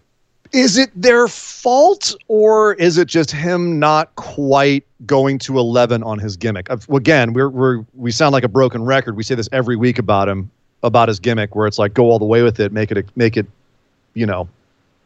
an 11 on a scale of 10. I don't know. I feel like they could pull up this plane if the idea is to break him down, make him vulnerable, and then he gets to come back and be a badass on the upswing, where we've watched him get beat down. We feel bad for him. Now he has our sympathies, and then he gets to come back and be a badass after, quote, recovering from this injury. If they do it that way, I think they might be able to pull up the ship. Sure, we did that with a Ciampa. You know, we did that with but he's not on that level yet. He needs a crowd to help him right now. He needs a crowd. And he needs a stronger gimmick.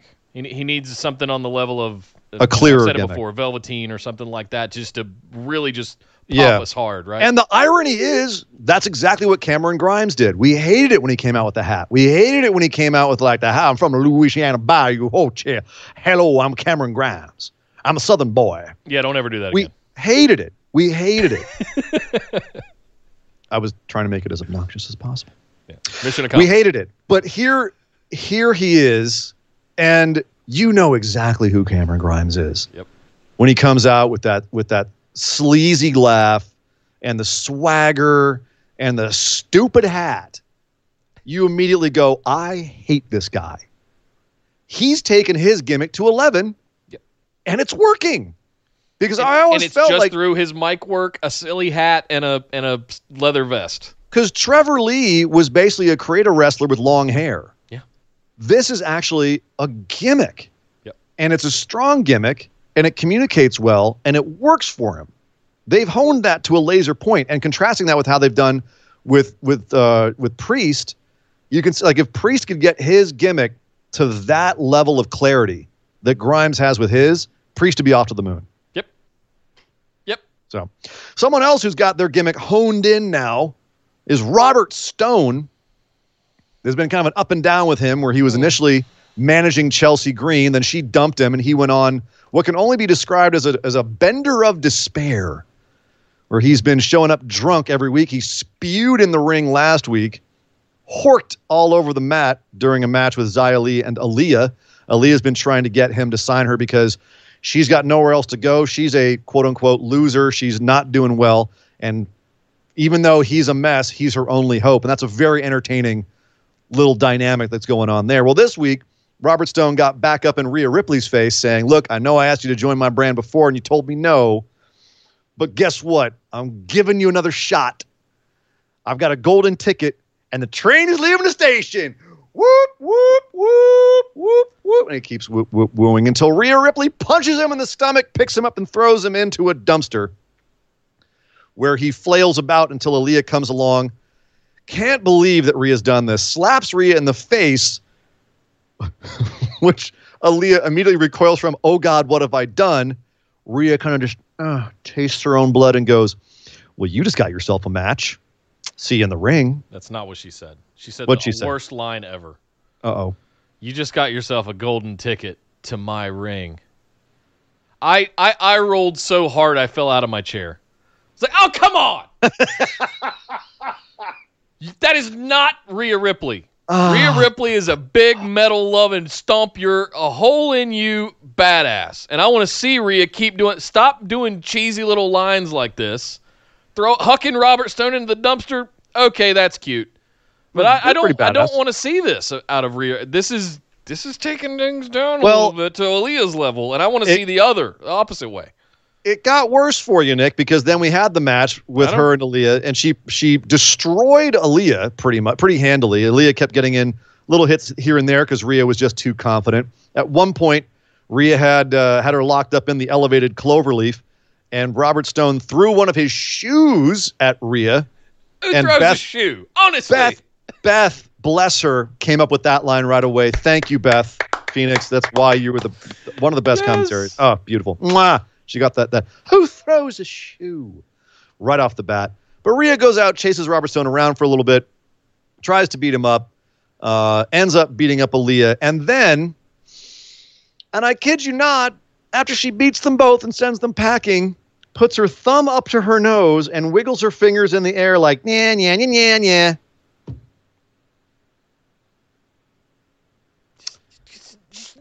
No. God damn it. Take it out of my eye holes. You defeated Charlotte Flair at WrestleMania. God. Yeah. Oh, sorry. Before that. No. I was completely wrong. No. You had a match with Charlotte Flair. You lost. I'm sorry. You had a match with Charlotte Flair 2 months ago. You looked dominant all last year. You destroyed Shayna Baszler. Shayna Baszler. Thank you. Yeah, destroyed Shayna Baszler. And now, I mean, I understand what they're doing with Rhea. They're saying she's got to go to the bottom. She's got to rehabilitate herself. They're having this comeback story. But she's losing that badass edge that she had initially. And that's two shots right here at her image. Now, she looked dominant as hell. She looked like a badass. But does that matter, though? If all of the stuff that made you what you were initially, that got you that push to go over Shayna, to become the next NXT Women's Champion, to carry that all, to walk out like a boss and be like, hey, Charlotte, congrats on winning the Rumble. But hey, why don't you challenge me? That's Rhea Ripley. Throwing Robert Stone into a trash can and telling Aaliyah, you just got a golden ticket to my ring. No. I don't want to. No. I mean, we're getting a little bit hashtag wrestling here about this, but I will. Let's leave it at this. Okay. Is that it did seem a little bit too goofy for Rhea if we're being told that she's trying to rehabilitate herself and be taken seriously. Those things are they're shooting holes in that. And next week we found out that due to a little bit of trickeration, we got Robert Stone and Aaliyah versus Rhea Ripley with the stipulation that if Rhea loses, she has to join the Robert Stone brand. Oh, God. Now if that happens, if they're by some way they do beat Rhea, which I think was probably going to happen, you got months of storyline of her dealing with Robert Stone. But I feel like that's going to undercut her even more because she's going to go into a comedy storyline, and that's not going to rehabilitate her image at all. It didn't need rehabilitating. It did. She was feeling a little bit underwhelming ever since WrestleMania, where she couldn't beat Charlotte afterwards and just seemed kind of lost in the shuffle of everything. And we were saying on this show how we felt like she'd lost her way. I don't know if having an ongoing storyline with Robert Stone is going to help that. It's great for Robert Stone and Aaliyah. It's great for them. That's what I said. It feels like instead of elevating Aaliyah and Robert Stone, you're bringing Rhea down to their level. Yeah. I'm just wondering, where's Chelsea Green in all of this? She dropped Robert Stone, hasn't had a match since. She's still denying access to their pool. Which probably is, we're seeing the ramifications of that right now. Kyle, maybe with $10 in the super chat. Thank you, sir. Thank you. I feel this is just a bit of fun before a Mercedes Martinez feud. And Rhea is honestly this dork in real life on top of being a badass. We do talk about people being allowed to be themselves. You know what, Kyle? That's totally a fair point. Fair. Absolutely fair. Let her, if she wants to be the kind of a geek like that, I'm all for it. Look behind us, each of us. We obviously have no problem with that kind of stuff. So. But again, Becky had to drop the dorky stuff to become the man. Bingo. And I feel like Rhea fast-tracked to that point. Yeah. She started off as the man and then got dorky. Like, dorky's fine, but it isn't going to help people think you're a badass. And Rhea should come across as a badass. It's hard to play it both ways. Very few people can actually accomplish being a dork and being a badass. Matt Riddle, I'd say, is the only kind of modern example who does it. And even there, it's a hit or miss proposition. So we shall see. Yep. Undisputed Era had another little fun bit where Roderick Strong is still trying to figure out what's going on with his fear of Dexter Lumis. He had his final therapy session when he decided he was going to actually get into that trunk, and he realized that Kyle O'Reilly has been his therapist all along. Funny little bits. He got into the trunk. Congratulations, Roddy. You overcame your fear of Dexter Lumis. Now you have a match with them tonight. Wait, what? So we had poor Roderick Strong try to get into the ring with Dexter Lumis, who's never looked creepier. Yeah. He played it great this whole time. Just stood completely still in the ring, and Roderick kept getting in the ring and having to leave, getting in the ring and having to leave, and finally he just ran off so fast. He ran into the plexiglass at ringside and then ran to the back like a scalded dog. I would have rather had Dexter Lumis driving the limo, and as soon as they close the trunk, he sticks his head out the window and goes, "Thank you," and he speeds off with Roderick. Like again. Undertaker. Like I thought this was silly. Loomis looked great in the ring, but it was unnecessary completely. Keep telling me these stories, right? But I don't waste my time in an NXT ring with this kind of stuff. What? Yeah. This was what are you talking about? This was wildly entertaining. Okay. And then having Loomis like kind of creepily slide up behind Bobby Fish. I love that. And like a snake, just get him from behind, try to choke him out, and Bobby Fish screams and runs away. Dexter Lumis should look like a predator. It was great. It looks great for Dexter Lumis because it gets to. Oh no! Stop it! You know you loved it. Stop. No, I wasn't snoring. I was trying to do the predator noise. Oh, was that what that was? Yeah, I did it wrong. Sorry. You thought my southern accent was bad. Yeah. All right. So I was wildly entertained by this. I don't know where this is going. All I know is this is fun entertainment to me. I think it's showing off how the one aspect of Dexter Lumis's character, which is very entertaining. We're having some fun with Undisputed Era. They're getting to do stuff while everything else is pretty stacked, to be honest with you. So they're finding ways to do things. It's a little comedy segment. And unlike Rhea Ripley, I feel like Undisputed Era has always kind of dealt in a little bit of comedy. So they can dip their toes into this and still come back. Yep. So I'm not mad at this. Nope. I'm also not mad at Dakota Kai and Raquel Gonzalez having a match with Kacy Catanzaro and Kaden Carter. Once again, like Keith Lee with Finn Balor and Gargano, you had a big person in Raquel Gonzalez with little people kind of flying all about her and her showing off her strength. She needed to look this badass. She did look badass. She's now calling herself Big Mama Cool, which is great because they're really driving home the whole Diesel and Shawn Michaels comparison, which I think is appropriate for these two.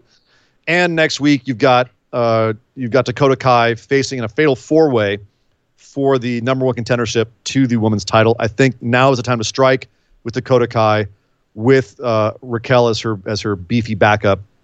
I thought this was a way of setting up for that. So yeah, what do you think? You think the end game is Dakota Kai for the women's going up against Io Shirai for the NXT Women's Championship? I think that's a strong possibility. The other women in the fatal 4-way are Candice LeRae, Mia Yim, and Tegan Nox. Okay. So I suppose it could be Candice, but I think they're going to hold off on that for right now. Yeah. A lot of history there with Candice, though, with Io Shirai. So that's not out of the question. True. And they could take more time to build up Dakota Kai if they want us to take her more seriously. Yeah. Because I think the first opponent for Io is obviously not taking this belt, I don't think.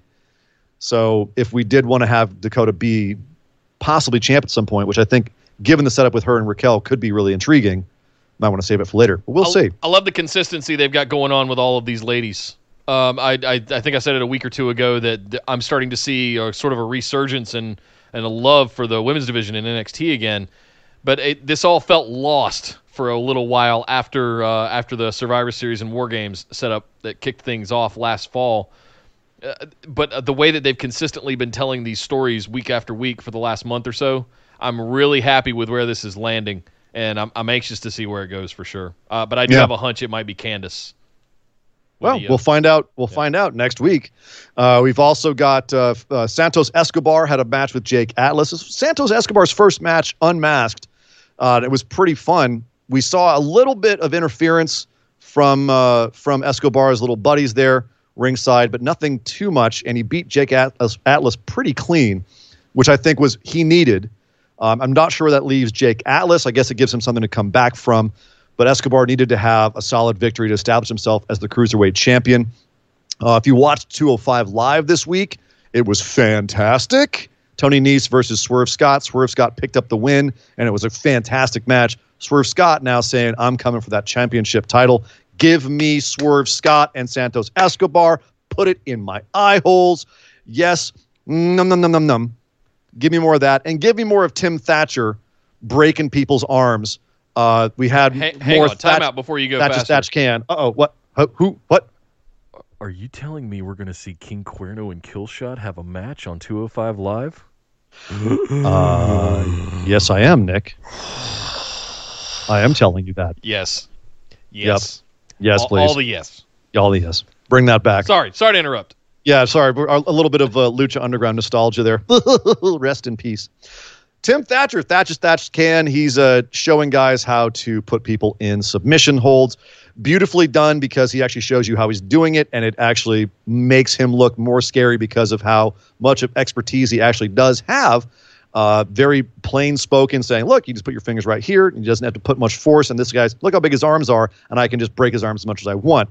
The only thing that made me kind of feel a little squirrely about this bit was we just got done. Not done. We just actually had a whole bunch of stuff come out about the number of wrestlers who have been bullies during training sessions as coaches, and in matching with Dave Christ, Jack Gallagher, finding out that the nasty stuff and the bullying culture that's going on in some aspects of wrestling. Do you feel, Nick, that this was a little bit tastelessly timed, or am I being too sensitive about it and I should let it go and just enjoy Tim Thatcher destroying people? Man, that's a tough question. I feel like it's coincidental because they've started all this going, but you got a point where if you're doing it in kayfabe as part of storyline, that can bleed into the culture a little bit. So and as a former athlete, there is a level of, coaches and things like that egging you on, making you go harder. Hell, if you've ever had a personal trainer and they're yelling at you over the top and basically spitting in your face, give me one more go, you can do it. Sure. It's not bullying, but I mean, some of that can, it could certainly be interpreted that way. Yeah. It's a fine line. No, I'm bringing it up kind of rhetorically. Stop yelling at me, you scary man. Yeah. Because as you said, Nick, I mean that, having someone be mean in athletics or in any competitive sport is nothing new. Yeah. I think to the point where it becomes aggressive and becomes bullying, I think is something that's now where people are having to discuss where the line is. NXT has had its own history of bullying coaches, Hugh Morris. And I think that, now that Bill DeMott is gone from NXT, that's not so much the culture there. Yeah. And I know they started this before all the speaking out stuff happened, and I know that this is actually it's a great character for Tim Thatcher. So obviously not directly related. But there is definitely an aspect to professional wrestling where sometimes you get people that want to be involved in it because they crave physical dominance over other people, and that gets them off. I don't think portraying that as a character should be verboten. I guess I'm just throwing it out there. They've got to be a little bit careful with it, given the current climate. That's all. Yeah. Kind of like the body shaming Nia Jax bullying angle on the main roster, where it's like, sure, guys, if you're going to do that, just mind your P's and Q's. That could go off the rails real quick. So just throwing that out there. Yeah. That being said, I love this segment. I love Tim Thatcher being a bully. It's very appropriate for him because he's a scary guy. And he's actually missing a tooth. It's like snapped off or something. I don't know what it is. Yeah, it could have been that crazy match that he had with Matt Riddle. No, it's been that way for a while, dude. That's always been Tim Thatcher. He's always looked like Cesaro after face planting into the ring post. Don't think about that too long, but it was a very entertaining episode of NXT. I got to say, Nick. Overall, I was very engaged with it. I can't say the same about another bit of WWE programming, but to talk about that, we have to head over and talk about Friday Night SmackDown.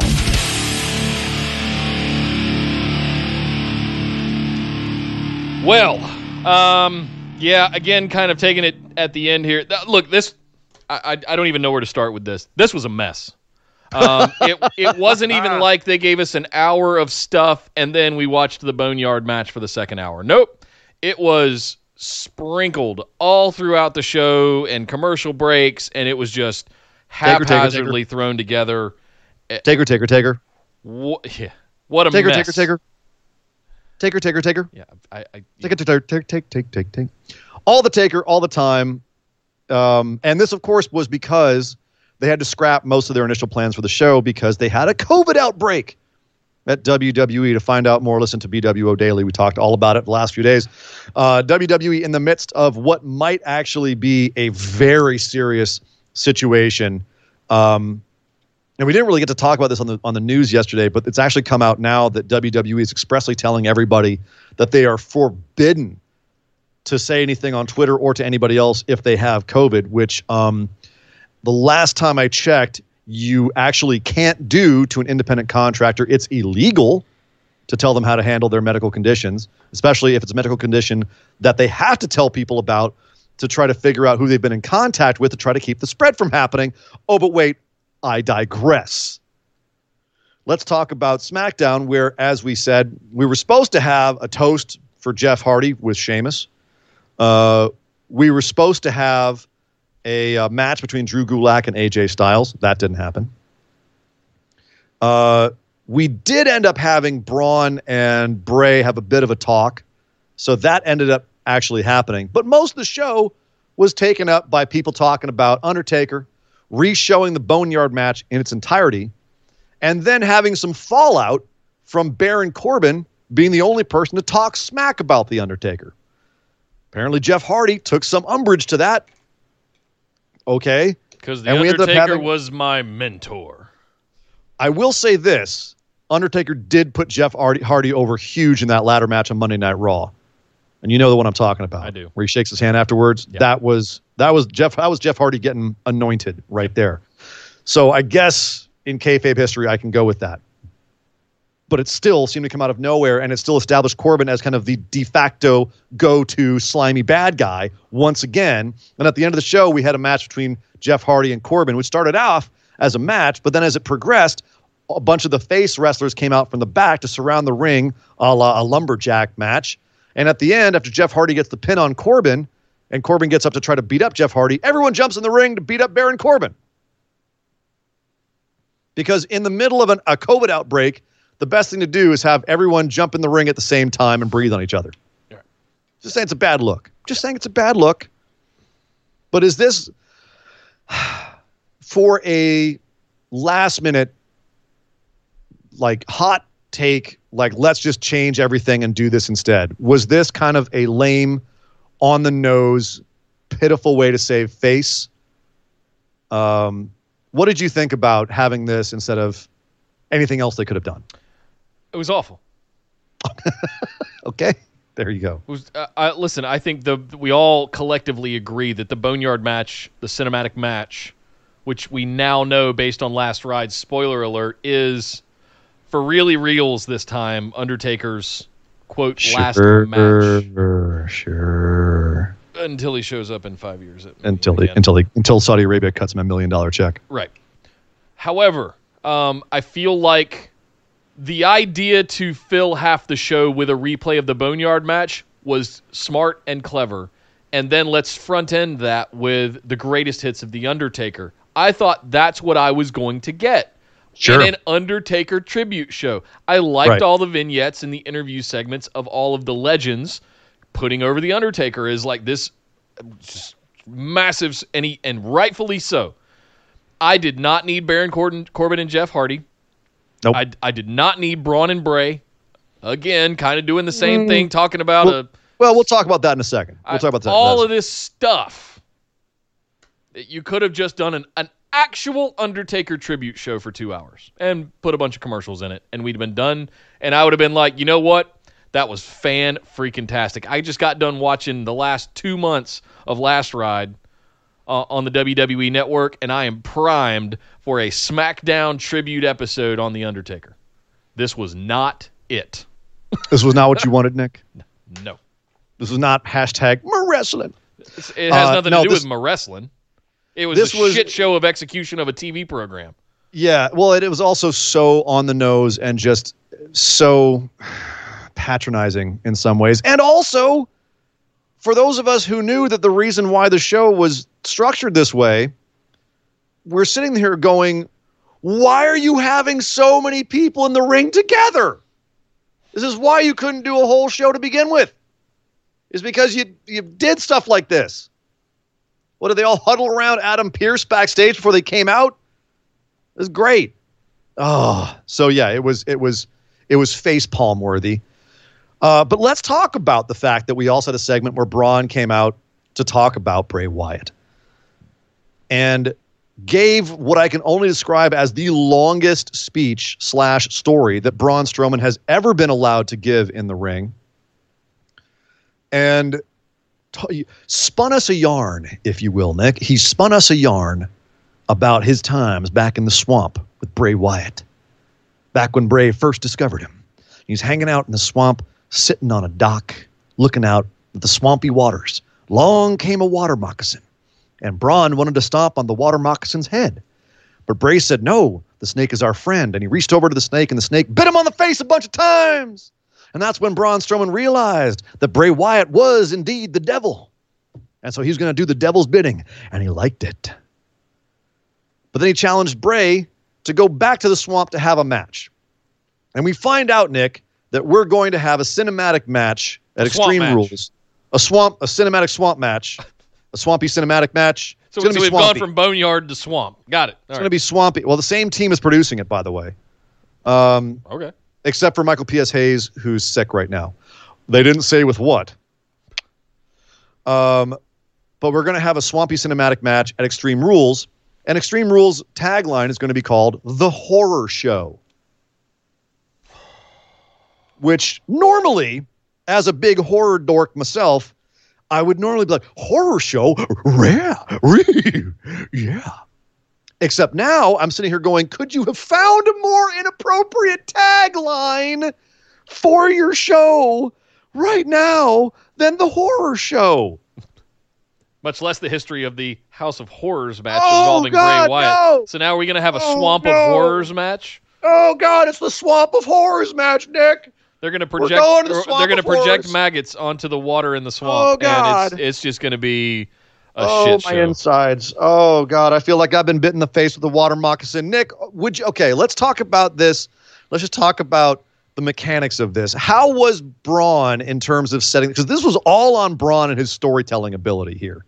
How did our big man, how did the dude that you literally have a stuffed toy of on your wall, how did he do with this tall task to set up this match via his storytelling ability? This hurts. I think I've said this about guys and girls before. If you're going to be a big scary monster, just be that big scary monster.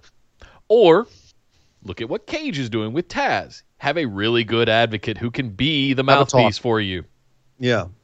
AKA but you know Brock Lesnar. You know what, though, Nick? Like, I feel like right now Braun isn't being portrayed like a monster. He's being portrayed like a WWE champion. He's a big dude, but he's also like happy and friendly. But, he can still kick ass, but he's intelligent. Like, they're pulling him away from the special attraction monster kind of booking and presentation and making him more of a WWE champion kind of a presentation, which means you got to be able to speak. Yeah. And Braun can speak a lot better than a lot of other big men in history. Fair. He's actually quite good on the mic. It often still sounds like he's reading off of a script, but it's a very clean delivery. And I would actually say his storytelling here, it wasn't good as storytelling, but it was good as like presentational WWE theater. In the world of WWE, this was acceptable. It's like high school theater in the big picture, but that's kind of also WWE stock and trade. Yeah. So I couldn't really come down on the big man for this. It's just, it wasn't exciting just because of the way that he delivered it and because, it wasn't portrayed as like this intriguing story you want to get drawn into. Yeah. But in terms, it was also a very clean promo. He's very focused on throwing his voice and sticking to the script, and it makes that come across unnatural. It was dry. Right? It was dry. So he's talking, he's throwing his voice off and doing. That's not how he talks normally. He's got a deep voice, yes. But if he just talked in his normal voice, look at Drew. It's called a wrestling voice, man. I know, but I gotta go down here and growl with everything.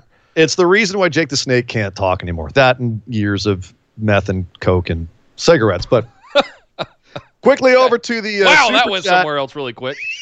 Go to the super chat. Line Drive. Kyle, again, thank you very much, sir. $4.99. Appreciate it. He says, thank you. This Braun promo didn't intrigue me. It just confused me for all the wrong reasons. What even is Braun's character here? It's all over the place. I actually feel like the character that Braun is portraying is the closest we've seen to actually trying to understand who Braun is in general. He was a monster that Bray Wyatt had some sort of mental control over. He's since broken free, but still has a little shard of that darkness inside him.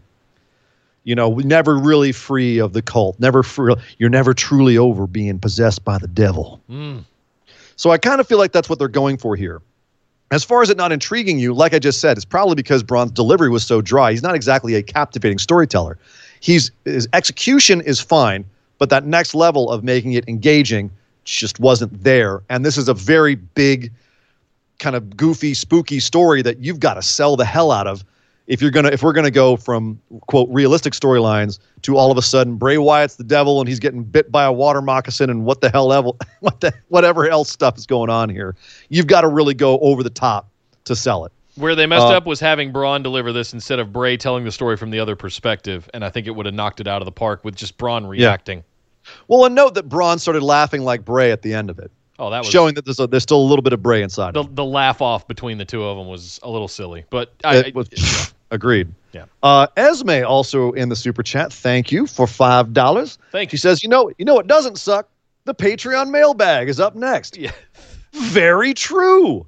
And all we have to do is just finish this show, which shouldn't take too long because we only got 2 more things to talk about. And one of those is Nikki Cross becoming your new #1 contender for Bayley's SmackDown Women's Championship. So we had a #1 contendership. You're shaking your head over there, Nick, like you weren't a fan of this. Nikki Cross versus Lacey Evans versus Alexa Bliss versus Dana Brooke, #1 contendership match. Nikki Cross ends up pinning Lacey Evans with a roll-up after she knocked out Bliss with the women's right. Anyway, it was a whole kerfuffle at the end of this match. She knocked out Dana Brooke. She knocked out Dana Brooke. Alexa was out of the picture. Nikki and Alexa had a little scuffle early in the match, but like, hey, it's all competitive. We're all good. So they're still on the same page. Nikki Cross heading for Bayley. The only thing I can think here, Nick, is we're setting up Nikki versus Bayley to keep the tag titles somewhat in the picture. Because Nikki and Alexa are a tag team. They're going to have some a tag team. Then why was the first person Nikki tried to roll up Alexa Bliss in the match? This made no sense to me. Fun little competition. Get established their relationship in the match right off the bat. They forgave each other, and then we went on with the match. I feel like they did that just to pre-establish their relationship, which is fine. With like, hey, we're fine. Haha, a little bit of competition, but we're fine. This felt like a gimme for Lacey Evans to go up and get the SmackDown Women's Championship, or at least have the match with Bayley. But that's not the story. That's not the story. The story here is Sasha's going to face Asuka and probably take her title. And then you're going to have Bayley and Sasha, both double champs, but also tag champs at the same time.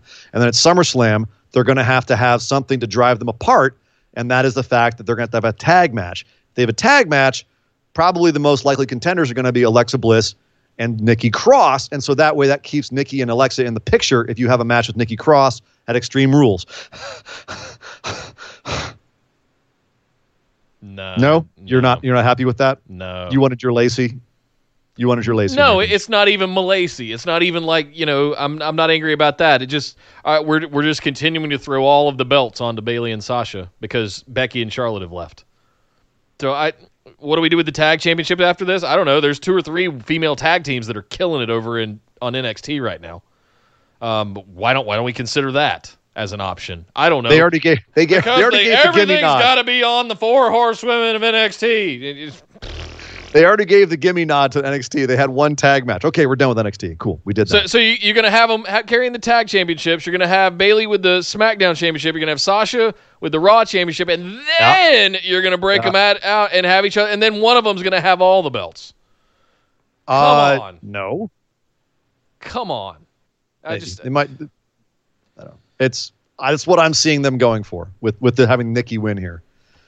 Kyle made a good point too in the chat here. He's talking about Lacey Evans. They spent months trying to get her over as a face, and now she's going heel again. It looks like, which does seem that seems crazy. It's maddening. Have her stay face and go face Sonya Deville. That was so good. And then finally on SmackDown, Lucha House Party and the New Day having an 8-man tag against Miz and Morrison and Cesaro and Nakamura. Cesaro, Nakamura, and New Day have a date with Destiny at Extreme Rules, where they will likely have a match with rules that are extreme. But the really entertaining part of this was the fact that Lucha House Party and Miz and Morrison have absolutely fantastic chemistry. Lindsay Dorado has great chemistry with Cesaro.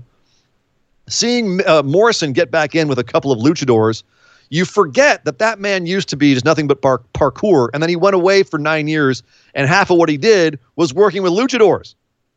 The dude can do the good lucha things.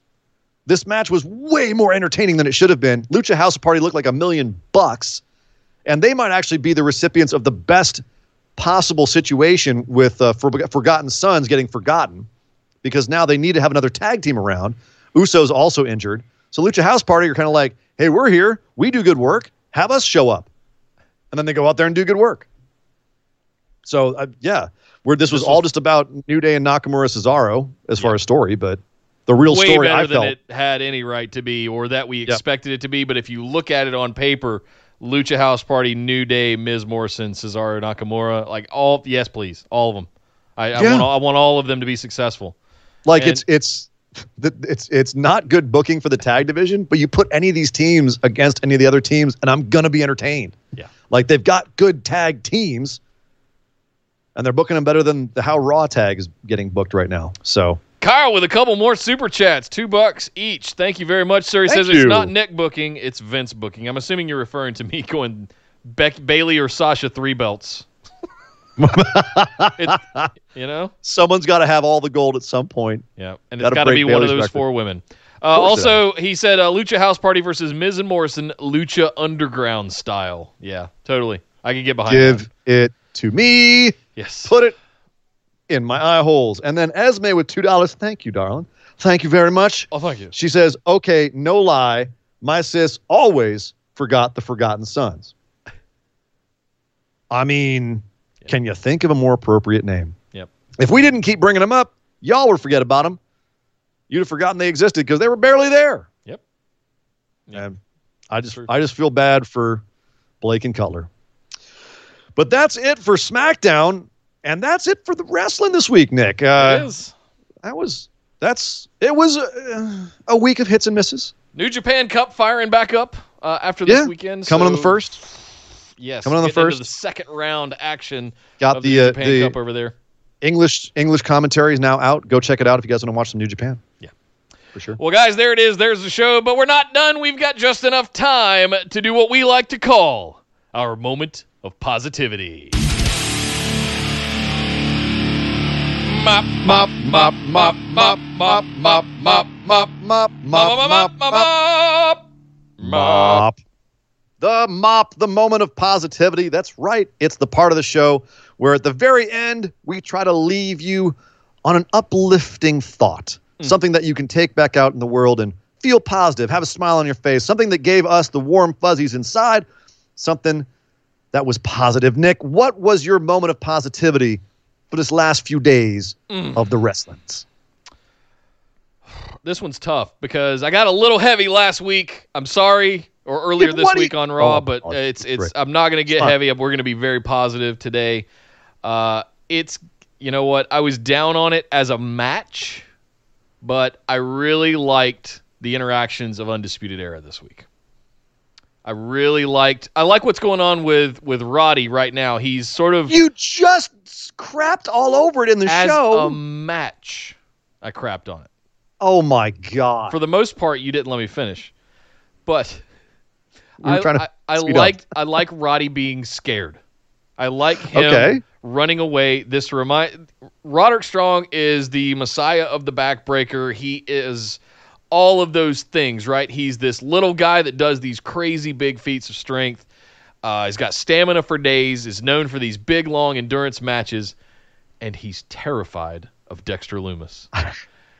And I just, that to me is so good. There's something so wholesome in there. Are we going back to pre-UE Roderick Strong with the good old come from a trailer park story? He's going to be a face again, and we're going to get good old Roddy back.